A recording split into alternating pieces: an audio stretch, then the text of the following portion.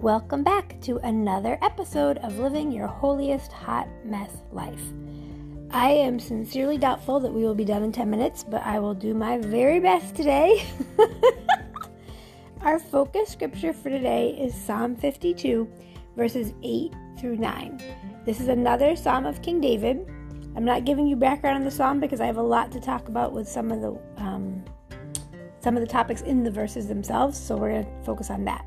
So Psalm 52 verses 8 and 9 say, "But I am like an olive tree growing in the house of God. I trust in his constant love forever and ever. I will always thank you, God, for what you have done. In the presence of your people, I will proclaim that you are good." So I feel like this is literally a half an hour sermon in these two little verses, but I'm going to do my very, very best to break it down quickly. I want to start with the very first part of verse 8. "But I am like an olive tree growing in the house of God." I did some research about olive trees and I found out a lot of fun facts. I will not share them all with you in the interest of time, but some things that I think are important. When David picked an olive tree and compared himself in the simile of growing in the house of the Lord like an olive tree, I was wondering, why an olive tree? Why is that what he's focused on? I mean, granted, there are tons of olive trees around, but there are other kinds of trees too. And so I started looking up interesting facts on olive trees. The olive tree can live 2,000 plus years. The average lifespan is 500 years, but there are olive trees that have lived between 1,500 and 2,000 years, and there's one in Greece that's 2,000 years old and it's still growing. So I thought of how olive trees are long-lasting. I thought that was pretty cool. And then olive trees, they have to grow 3 to 5 years before they can first be harvested. And really, they might need to grow 8 to 9 years before they're able to fully be productive with producing olives. And they're known as a slow-growing plant, or a slow-growing tree. So they don't just grow super crazy fast. They grow less than a foot each year, and then the older they get, the less they grow. And I was thinking about all this as I was thinking about why would David compare himself to an olive tree? And I thought about how we as Christians, when we are first falling in love with the Lord, we're growing in leaps and bounds, right? We are on fire for God. And so I think about that like at the beginning of the olive tree's life when it's like growing up to a foot each year. And then I was thinking about how as we get more comfortable in our walk with the Lord, a lot of times we slow down in our growth. And it's really important that we continue to stay focused on God, and we continue to look at different trials and tribulations and different opportunities in our life as opportunities of growth in God. And then I saw some more similarities between us and olive trees. Pruning the olive trees help them grow, and you can actually even prune an olive tree, and you can take a piece of an olive tree that you've cut off, and you can make a whole new olive tree from that little branch. You just place it in some water or some soil. There's different ways to do it. I'm not going to get into all that.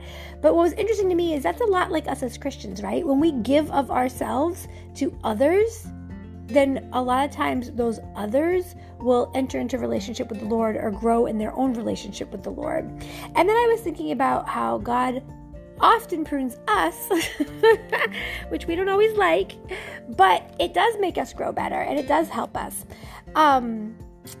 There are some other fun facts about olive trees, but I do want to share this one. They go dormant in the winter.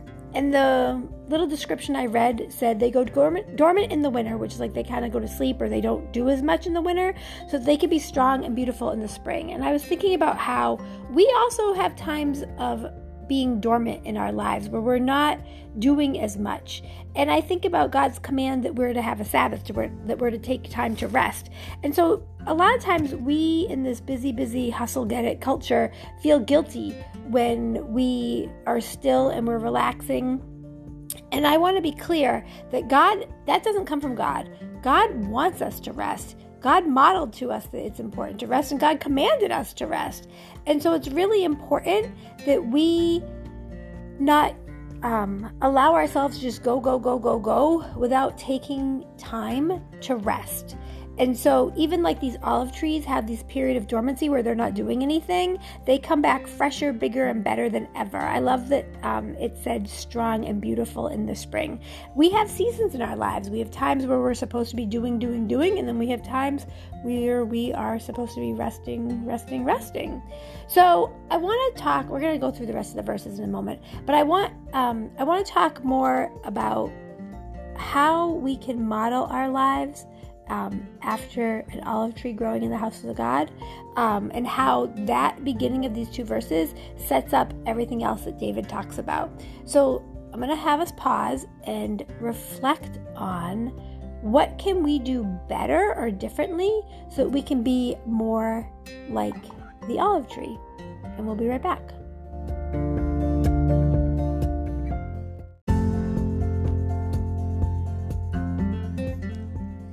Prayerfully, the time of reflection was helpful, and you were able to think of ways that you can be better or more like the olive tree.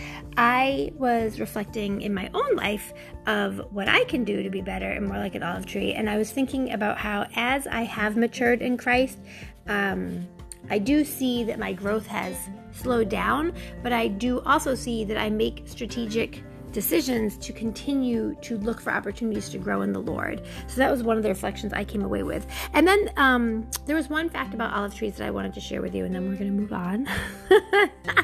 But I thought this was interesting. One of the things I read said that to increase the production of your tree, to have trees planted together. And it talked about how they can grow. I don't even know if I said this. They can grow crazy big. I think it was like 20 feet tall, 25 feet tall, which I know like for trees, it's not like they're, the redwoods that can grow hundreds of feet, but that's still pretty big for a fruit-bearing tree. I'm not sure if olive is a fruit, but we're going to call it fruit for right now. So I was thinking about how I want to share this one little fact with you. So I thought this was really interesting. To increase their production of olives, they recommended planting them together. And obviously not so close together because they can grow almost as wide as they grow tall.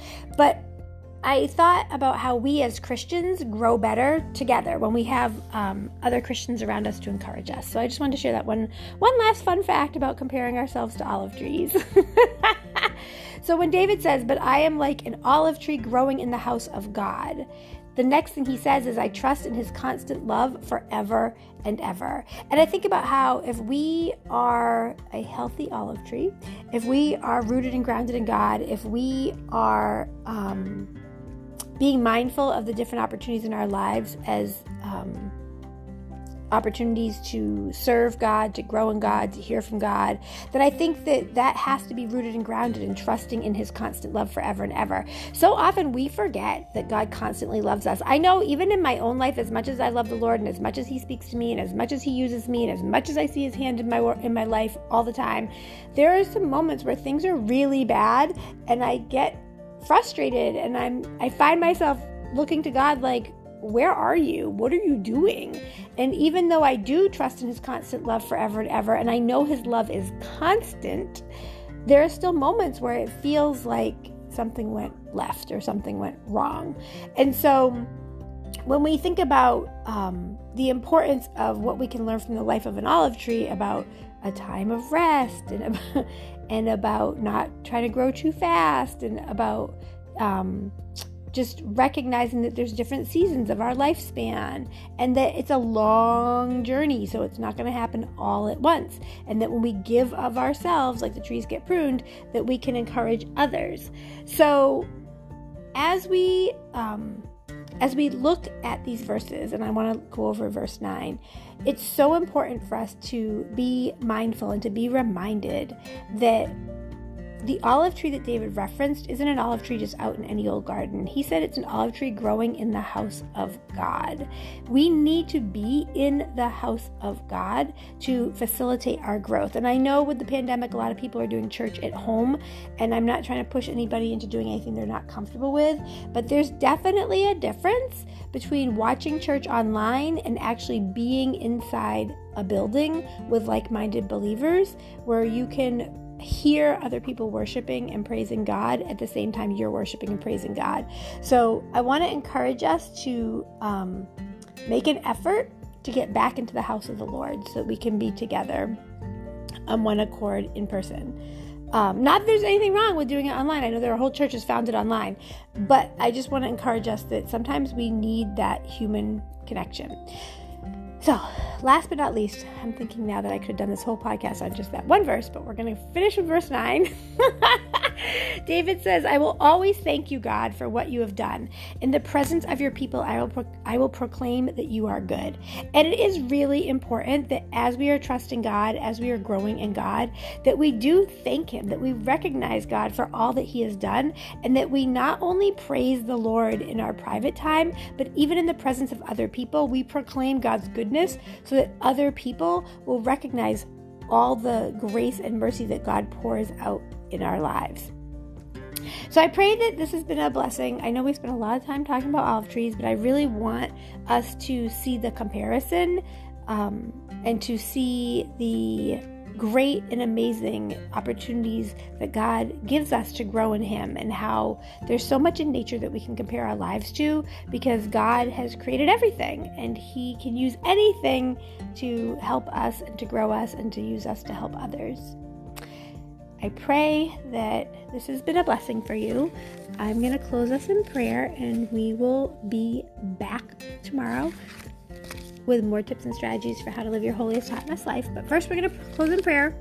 And I encourage you that as you spend your quiet time reading through God's word, that when you see references to different things that pique your curiosity, research them and find out why you think the author made that reference or used that reference. There's nothing accidental in God's word. Every word is significant. Let's pray.